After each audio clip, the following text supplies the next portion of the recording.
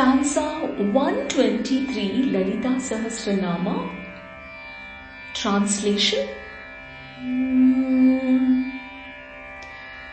Kalatmika Kalanatha Kavyalapa Vinodini.